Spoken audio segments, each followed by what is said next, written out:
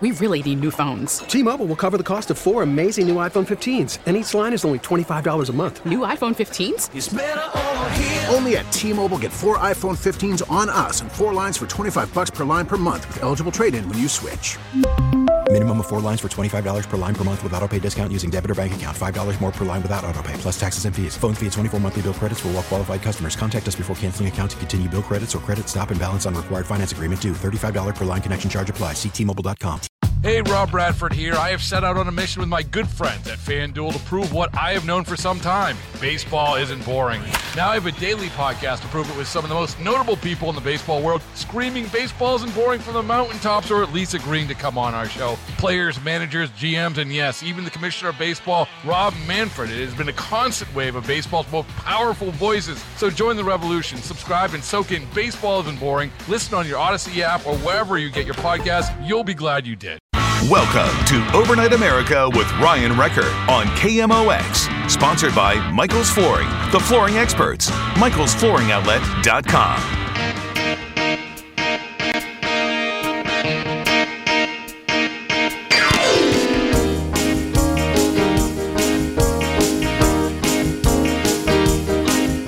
It's that time of night, you can't stay uptight. So come and join the people and I'm feeling alright. Here on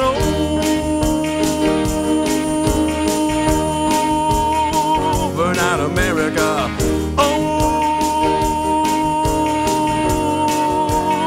Overnight America. Welcome back. All right. So we're watching the Senate tomorrow. That's going to be the big vote. I guess the House where it would start, and they're going to vote on an article of impeachment. From what I don't know if I've actually read the whole thing yet, and I don't know if they bundled in the ability to remove Donald Trump's ability to be able to run for office again in the future. I think that has to be a separate thing. So that some people wonder, hey, if we push this, that means he'll lose his pension and security, and he'll lose this, he'll lose that. Well, there has to be a separate motion to prevent him from running for higher office again. That just doesn't automatically happen with an impeachment. It doesn't work like that. So that needs to be taken into account. We had all kinds of calls that were on the line that couldn't wait till after the news, which is fine because I got a lot of other things I want to talk about. A couple of the text messages that came in, man, it looks like Big Al was really having fun text messaging us there for a while. Here, let's see. Mary Lynn texted in, the bad people that showed up to do harm had their attack schedule at the time his speech was ending, but Trump went long in his rally. Folks got to the Capitol after the extremists were inside, which someone pointed out. And I listened to a comment from Rudy Giuliani the other day. He said, if you were at that rally, there's no way you had time to leave, go to a store, buy things that you're going to use to break into the Capitol building, and then go and do it under this timeline. It just didn't exist, which meant they came there with the intention of doing that. It's not something that they heard as a call from the president to act on it. And when they put all of the evidence together, or however they handle this, there will be, I think, a lot of pushback, just basically them using this venue, and at the very end of the presidency to try to push this going forward again. I don't know. I don't know what's going to happen the next day or two or week. All I know is that on January 20th, the inauguration of Joe Biden will happen and Donald Trump will be out of office.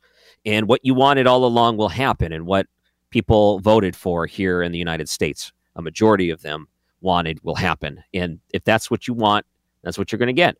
All of this other stuff is more or less theatrics that are being put on in order to bolster and bring the party together based on their universal hatred for Donald Trump. And I haven't heard anything that has changed my mind on that. I wanted to bring up a few other things. Ari Fleischer warns big tech censorship is going to create more harm than good. And there's a lot of people coming out, speaking out against this. There's even other countries that are looking at this and speaking out against this. And politicians in other countries, ones that don't even like Donald Trump, are talking about the warning that should be put into place. I think that many other countries have already addressed the problem that is these big tech companies, and they found ways to make them more consumer friendly, give more protections to the individual, because in a society like we have today, you almost have no power against these companies, no power whatsoever. And the way that they act here in the United States is there's protections against you for not only your privacies, but on top of that, your consumer abilities to bring and raise issues against them. Here in the United States, you just don't have that. I think that if we were to adopt this in like we see in the European Union, it would be a good first step into trying to wrangle back the unfettered and dangerous power that a lot of these companies have. And even Elon Musk came forward and he spoke out against it, but he also said maybe it's time that Amazon should be broken up. He said monopolies are wrong. He said, this is insane, Jeff Bezos. Time to break up Amazon. Monopolies are wrong. A lot of people have made that argument that Amazon is a monopoly and should be broken up. Think about all the other competitions and places there are, and look at that. If they have 50% of the internet going through their servers, roughly 50%, we should say, it was like 48% going through their servers, that is a ton of power. Imagine what else they're doing with something like that.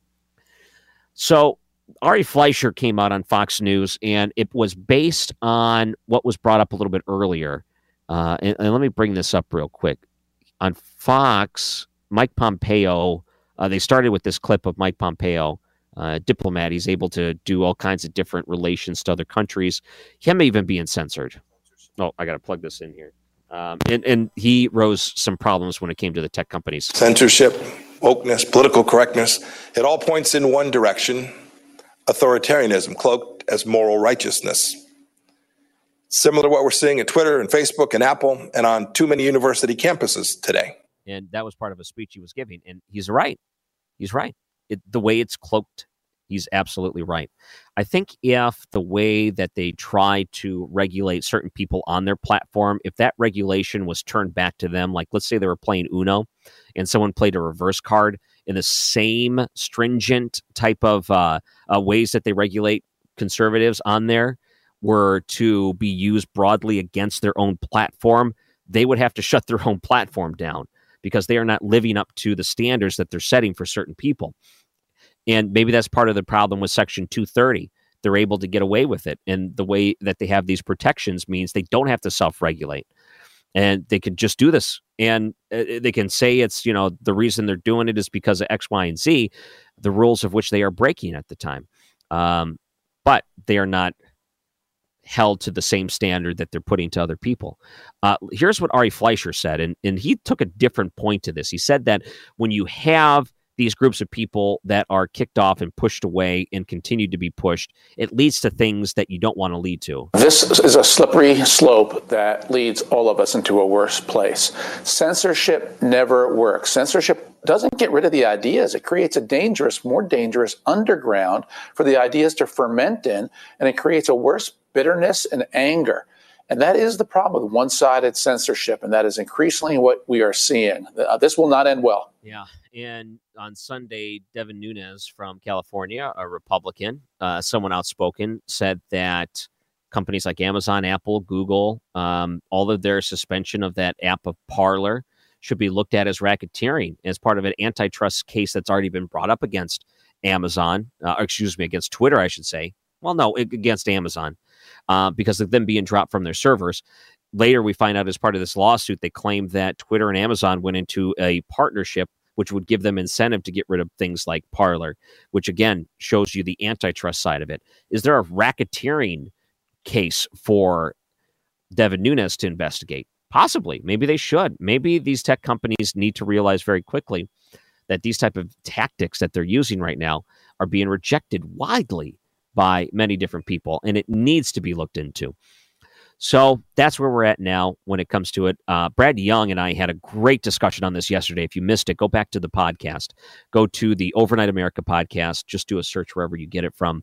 Or you can look me up on line. I think, do I post a link to it at KMOX.com? There is a podcast section at KMOX.com, and you can get all the audio right from there. And Brad Young really breaks down that antitrust lawsuit. I think he does a great job of putting a case together for him. All right, so when we come back, I wanted to bring this one other thing up. apparently the CIA decided to open up the UFO vault a little bit early. I tried to look through it. I'll tell you what I found through the UFO vault and some things that are not that exciting. I don't want to break that for you. And also coming up a little bit later is author Andrea Pitzer. She wrote a book about an expedition back in the, 400 years ago up into the Arctic Circle. It's a book called Icebound, Shipwrecked at the Edge of the World. Interesting look into a part of history. We'll talk to her about that later this hour, too, on Overnight America, KMOX. Listening to KMOX has never been easier. Siri, play KMOX. Here we are in Overnight America, just trying to get through the night the best we can. And the House sets up. Will be another vote for a article of impeachment tomorrow. I think that's where we're at. We'll just see where it goes. Joining us in a couple of minutes will be an author talking about getting stranded in the Arctic, Andrea Pitzer. And this goes back some 400 years ago. Real interesting way of exploration. So I think you'll like it, and we'll do that coming up in a little bit. So I saw the New York Post posted this, and apparently this information was released a few days ago. I didn't know about it, but the CIA decided to put out their Black Vault documents about UFOs. So I decided to go to the website where you can get it, and I can go to it right now because I downloaded it. If I go over to my folder, I have them saved in UFO files. So I guess if for some reason a hacker ever decides to look at my files and they see a folder called UFO, this will probably be the first one they go to. But I decided to scroll through it. There's a lot of documentation. I think they said there was 90,000 pages or something like that. It's a lot, and it's overwhelming. So what I decided to do was first just do a search to see if I can find anything they may have investigated locally here in the area. So I searched for Missouri. I searched for Illinois. I searched for St. Louis. I searched for MO for Missouri, IL for Illinois. And then all of these things didn't produce anything at all. But I decided to kind of scan through some of the different documents that were getting some false leads.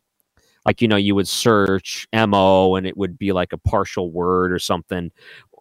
Or maybe the way that it was transcribed was wrong. So it wasn't in the context of being a state. So part of the different deals they've made is to try to release some of this information that was once classified into their investigations of UFOs. And when I go through these, it's basically, here's a TV report that had a professor say this. Here's one. We don't know if there's someone investigating this. And there'll be like a couple of pages of them not knowing if there's an investigation. Like, here's an example, a declassified FBI file from London back in, it doesn't say what year this is. It says Moscow TV program preview for the week of December 23rd through 29th as provided by SEMDNEY. I don't know what that means. In addition to the normal commitments, the BBC will cover in process on merit additional Central Television and Russia TV programs marked for checking. And then it has a couple of timestamps of things that are going to be on in Russia during that time frame. Here's a couple of TV programs that they're going to be covering, and it's several pages of a TV guide. That's the type of documents. Every time I look at them, I see this and I think, okay, nothing exciting. It's hard to find anything exciting. Like, here, I'm just going to grab another random one and see what pops up.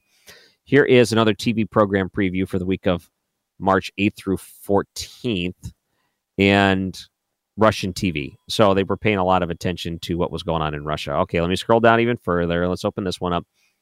This one says, China UFO Society meets to continue scientific study. This is from the 13th of May, 1992.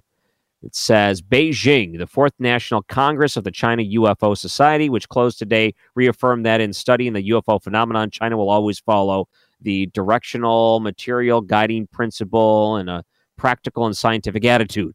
So here is a declassified piece of paper that said that the Chinese agency looked into it. There wasn't anything exciting. None of this is exciting to me.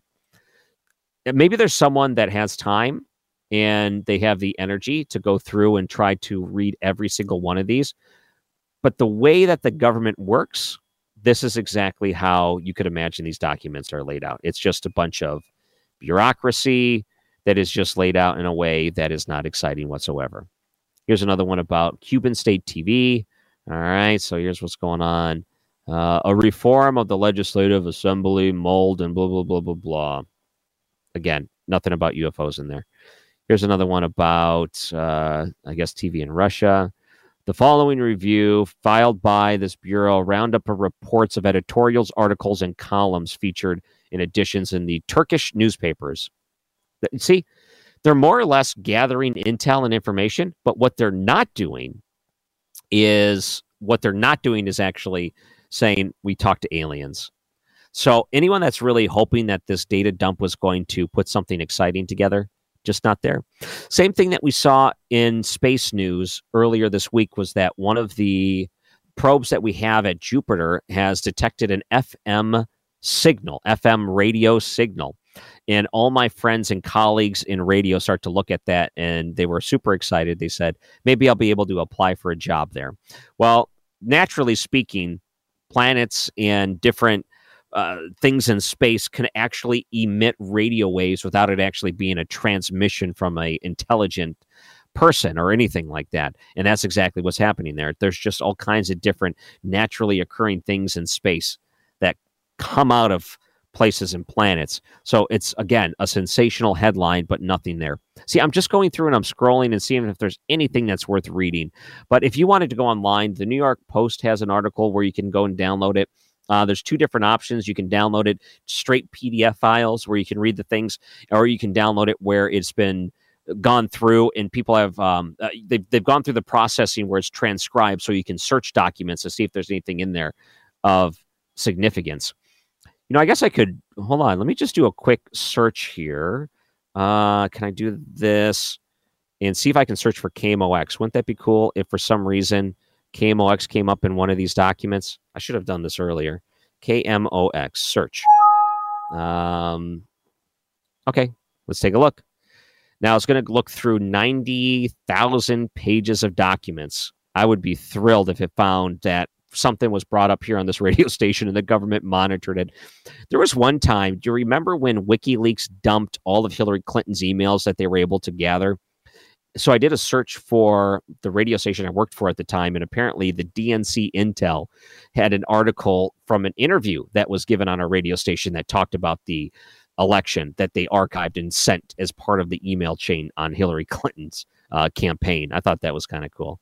I felt like, wow, we really made it big. We were inside of Hillary Clinton's email dump. All right, so far, no results for UFOs and stories that may have been broadcasted here on KMOX radio. Too bad. But who knows? Maybe someone will find something cool about this. But when you start to see the headlines, UFO files released, just know they're not exciting at all.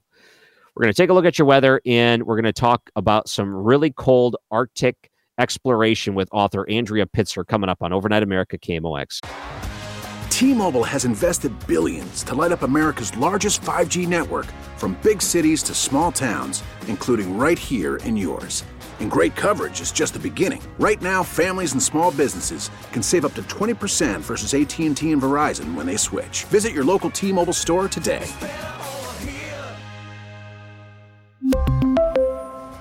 Plan savings with 3 lines of T-Mobile Essentials versus comparable available plans. Plan features and taxes and fees may vary. Hey, Rob Bradford here. I have set out on a mission with my good friends at FanDuel to prove what I have known for some time. Baseball isn't boring. Now I have a daily podcast to prove it with some of the most notable people in the baseball world, screaming baseball isn't boring from the mountaintops, or at least agreeing to come on our show. Players, managers, GMs, and yes, even the commissioner of baseball, Rob Manfred. It has been a constant wave of baseball's most powerful voices. So join the revolution. Subscribe and soak in Baseball Isn't Boring. Listen on your Odyssey app or wherever you get your podcasts. You'll be glad you did. News Radio 1120, KMOX, the voice of the Cardinals. Here we are in Overnight America. There's a new book called Icebound, Shipwrecked at the Edge of the World. It's coming out just next week, I think. It's a matter of a couple of weeks. It's really soon. It is a week from Thursday. And joining us is the author, journalist, Andrea Pitzer. Thank you so much for coming on to KMOX.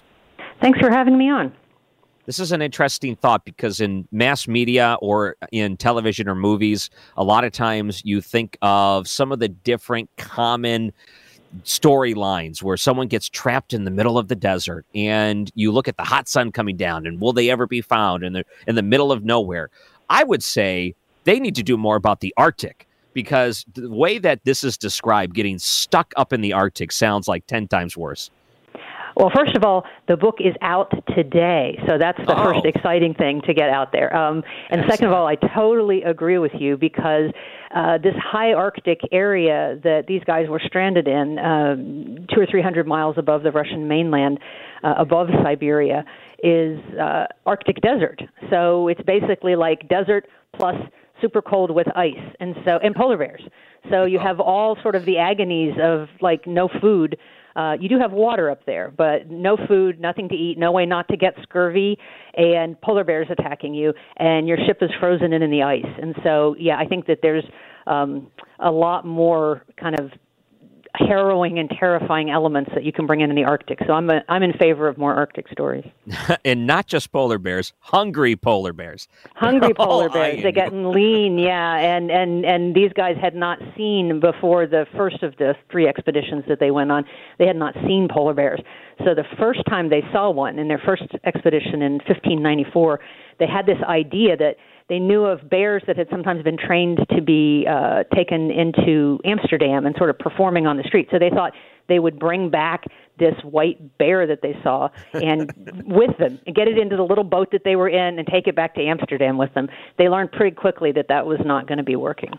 Yeah, so we're getting to 1600s. You said what year? 15? What for the first 1594. Expedition? So it was 3 back-to-back years, 1594, 95, and 96. They did 3 expeditions, and the third one is where they got stranded for the winter.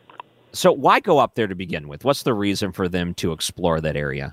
Well, same reason that moves most things today, money. They were wanting to trade with China, and so they had financial backers in this new Dutch Republic, just when the Netherlands, as we know it today, was being born. And they wanted to avoid Spain. They were at war with Spain for 80 years. This is right in the middle of that. And Spain had all the southern routes locked up. So they thought, well, let's get to China by going north, and we can steal all that, money trade. And when they find themselves up there, I'm sure there was a lot of unexpected things they started to document, because you look at some of the diaries and different materials that were taken during that time. I'm guessing you found a lot of surprises to them. Yeah, well, this was the farthest north that any European had been, above Europe or Asia. So there had been, some things that were known about the Arctic already. It's not like no one had been to the Arctic. Part of the European continent is on the Arctic. But up here, once you get north of the continents and up into these islands and then up above anything anybody had ever documented, they were literally off the map. So they saw what was new for them, walruses. They saw polar bears.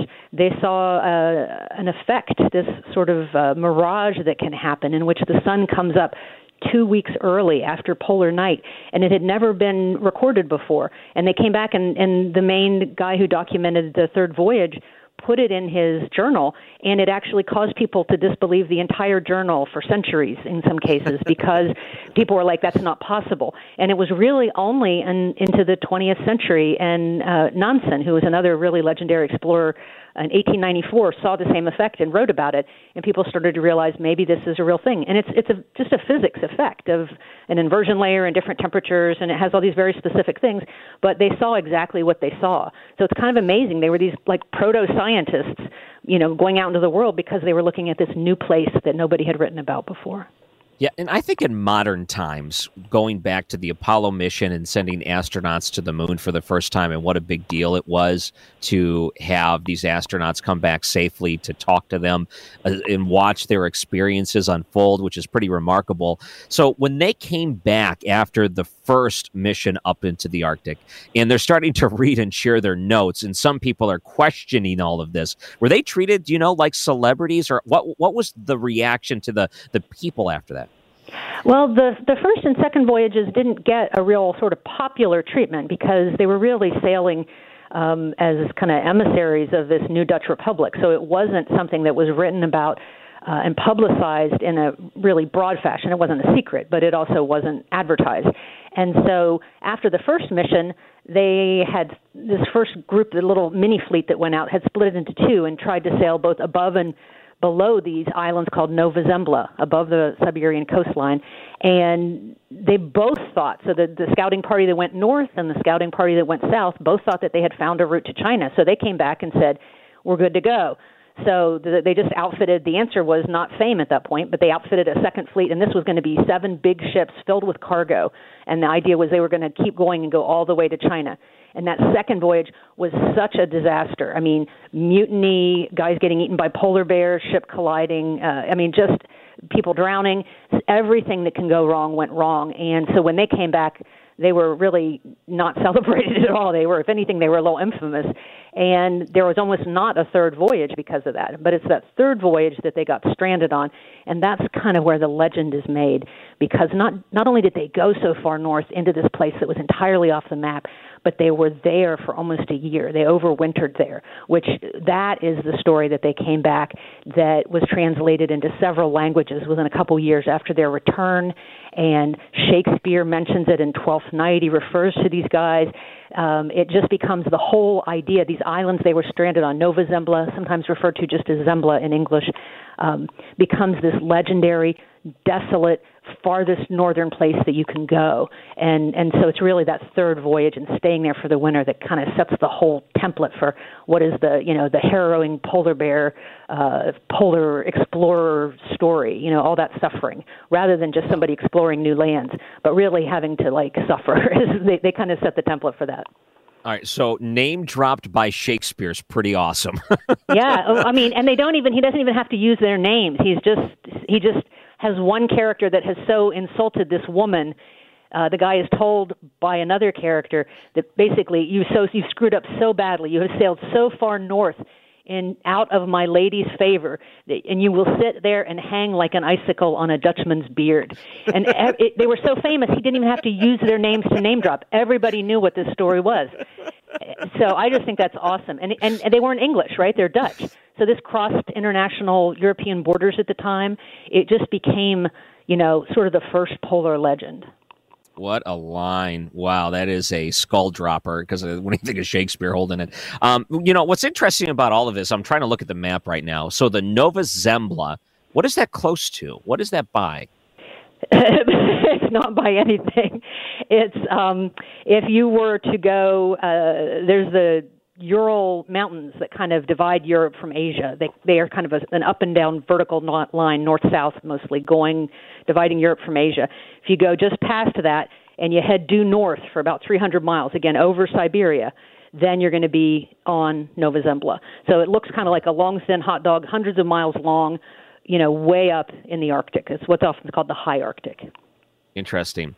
So the book is out now, and people can find it and enjoy it for themselves, called Icebound, Shipwrecked at the Edge of the World, and journalist Andrea Pitzer joining us. When you started to look at this, did you ever question yourself, how in the world did they pull any of this off? It's just, even based on today's modern technology, this would be a difficult thing for most people to do.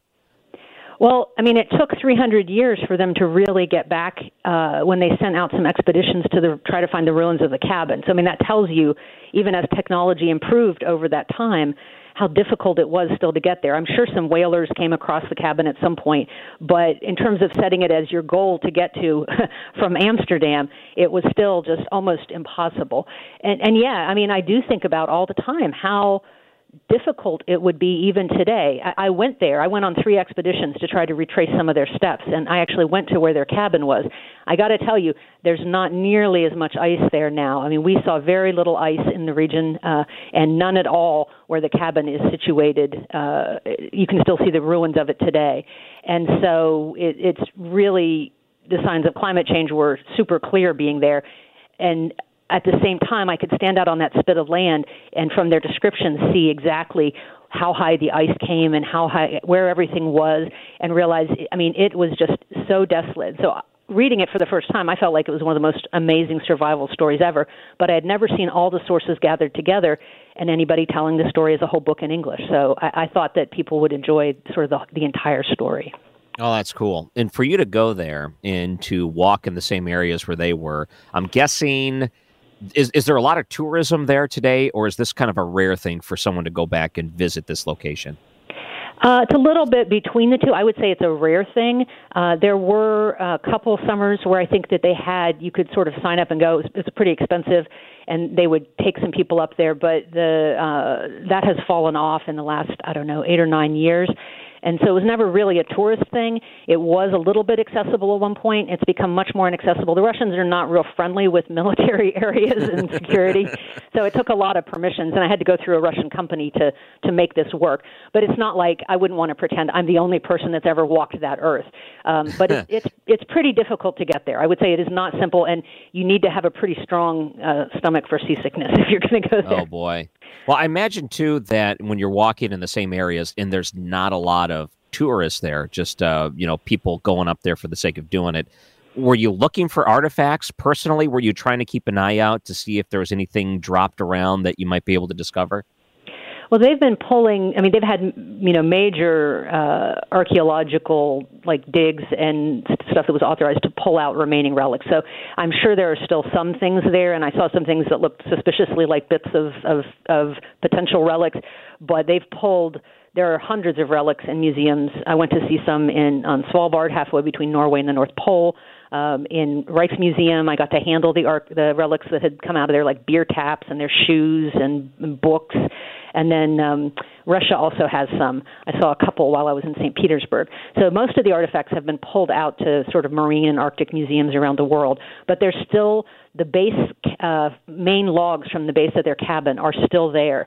And I had the archaeological map with me so that I could sort of walk the site and know how things were laid out and where things were. And so I'm sure some of the people that came up a decade or two ago, might have felt free to swipe some things. One hopes people wouldn't, but I'm sure it's super, super tempting. You know what I don't understand either, and maybe it's just because I think about books having a hard time surviving in regular conditions, but then you throw it that, it makes an Arctic expedition, and then it's 400 years later, it's frozen, it's wet conditions, they're on a boat, and somehow some of these documents survive. That's amazing to me, too. Well, some of the stuff that was paper that survived the best, they had rolled up and put in a powder horn, so it was like a little bit sealed. But even the stuff that wasn't, it was in the cabin, and the cabin stayed mostly intact for most of that time. And in the Arctic before our lifetime, that stuff wasn't thawing. It was like frozen, and it would stay frozen, and there wasn't this freeze and thaw that you see there very obviously now. So the Arctic can actually be a really good place to have things preserved. Now, I wouldn't want to leave something fragile out on a windy ledge there, but if it's tucked away inside something, the Arctic can be a pretty amazing place to preserve things. You think of these mammoths that they dig up, and you think of, the different, there was a dog they found not long ago. I think that it really acts in its natural state as a preservative, but we're seeing that less and less now with climate change. Yeah, all of these things are opposite of what I thought you would say. That's amazing to me. There's so much to explore, and I think that's why documenting this and sharing it with the world is an important thing to do, and I'm glad you did it. And do you mind holding on after the break? I'd love to continue to talk to you about your book. Oh, that would be great. It's called Icebound. You can find it out now in journalist Andrea Pitzer joining us. Icebound, Shipwrecked at the Edge of the World. And we're going to continue next on Overnight America, KMOX. This is Overnight America, sponsored by Michael's Flooring, the flooring experts. MichaelsFlooringOutlet.com on KMOX. Oh, no. Is this right? Okay, welcome back to Overnight America. And joining us is the author, a journalist of a new book that you can find now called Icebound, Shipwrecked at the Edge of the World. And Andrea Pitzer, thank you again for coming on tonight to Overnight America. Happy to be here. So when you look at all of the different people that were part of this voyage, how many of them went there and how many of them came back? Well, I don't want to get too much into specifics because I don't want to ruin the story, but I will say that on the boat... Not all of them. Well, not all of them. And I will say that 17 of them arrived at Nova Zembla, and only 12 of them made it back to Amsterdam. And so who lives and who dies, I won't extrapolate from here. People want to look it up. Of course, it's a 400-year-old story. It's reasonable to do spoilers on 400-year-old stories.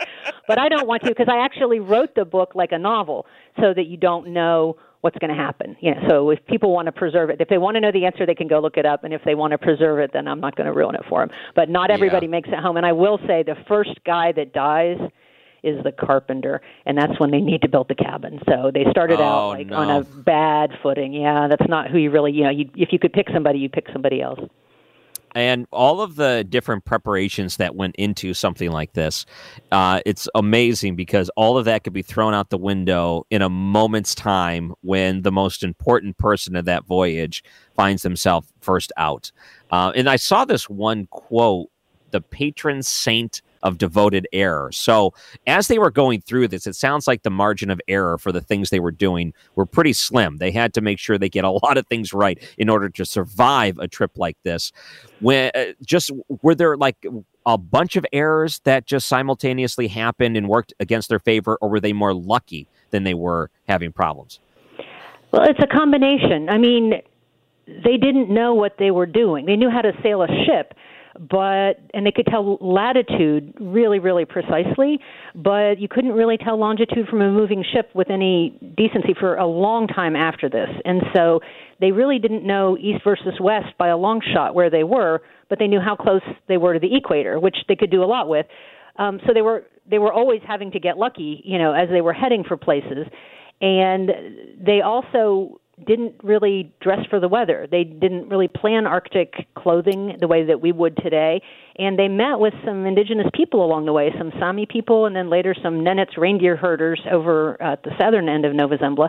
And they didn't seem to take a cue from how those guys were dressed. And you think that they could have clued in from that. They did make fox fur hats, but there's no indication that they made polar bear fur clothes, and that would have been a lot warmer than what they were wearing. So it's interesting that I would say it was some errors by not adapting to the things that they saw around them, but they turned out to sort of just persevere. And when things didn't work, they would try something else. They built some fox traps that didn't work. They made some new ones. But they also got lucky. They almost poisoned themselves to death eating polar bear liver at one point, which it turns out has toxic levels of vitamin A.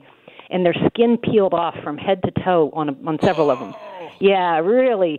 So they were sometimes their own biggest threat to themselves. But at the same time, when their ship is frozen in and it stays frozen in, so they can't go home in their ship and they have to try to sail for home in their small boats, which is just amazing. And time and time again, they get to an iceberg and they're like, this is going to be the last iceberg that we have to get over. We can't get around it, so we're going to climb up it, we're going to drag our boats up it, all our provisions up it, we're going to haul it across the top of the iceberg, we're going to get down on the other side, and there's going to be open sea.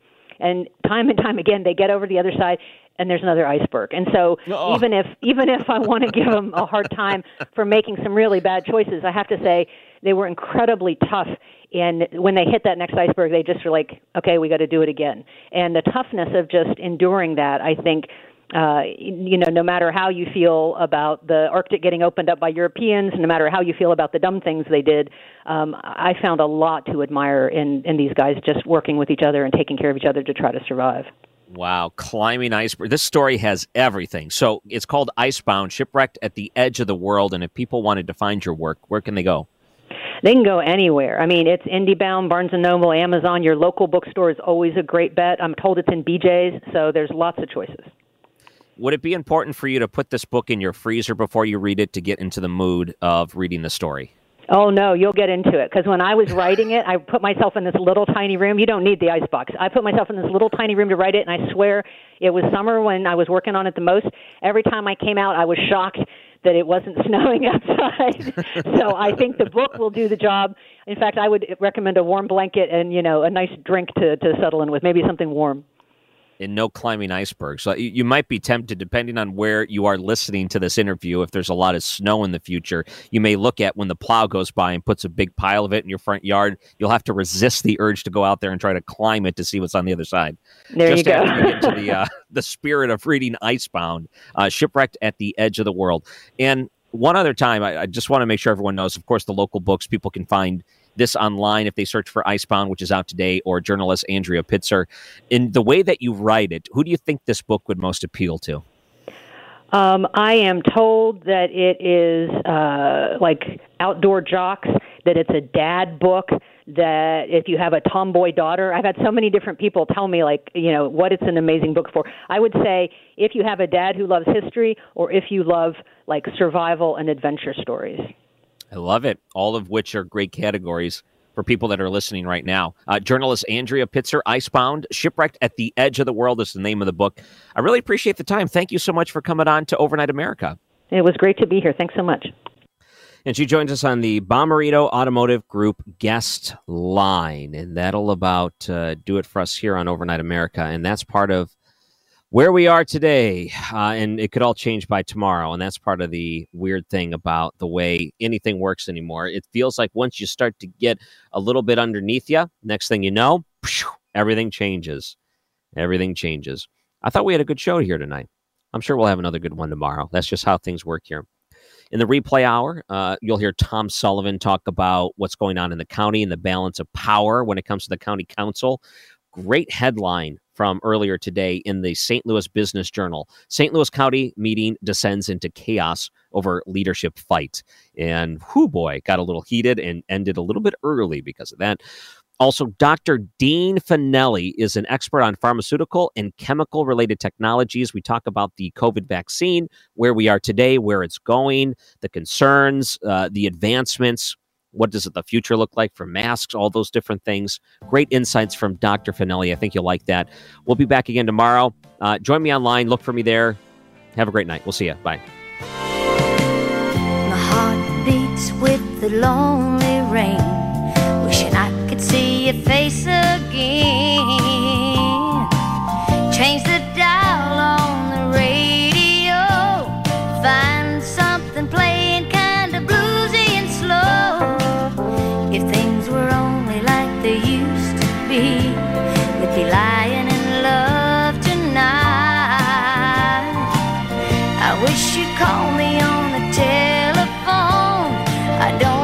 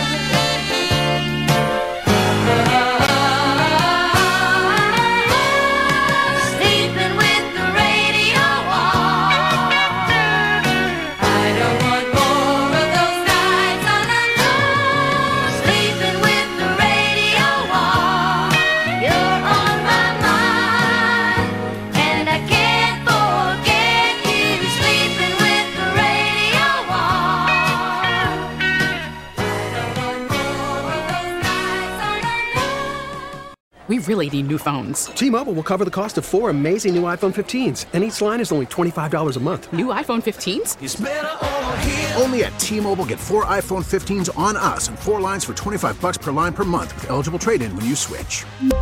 Minimum of 4 lines for $25 per line per month with autopay discount using debit or bank account. $5 more per line without autopay, plus taxes and fees. Phone fee at 24 monthly bill credits for well-qualified customers. Contact us before canceling account to continue bill credits or credit stop and balance on required finance agreement due. $35 per line connection charge applies. See T-Mobile.com. Baseball is in full swing. NBA playoffs are heating up, and your NFL team is gearing up for training camp. Listen to the latest on the teams you love here on the Odyssey app. The biggest sports radio stations in the country, providing unrivaled local coverage of their teams, all in one place. Exclusive interviews with players, coaches, and team executives, streaming live and always available on demand. Stay in the know with your favorite teams right here on the Odyssey app.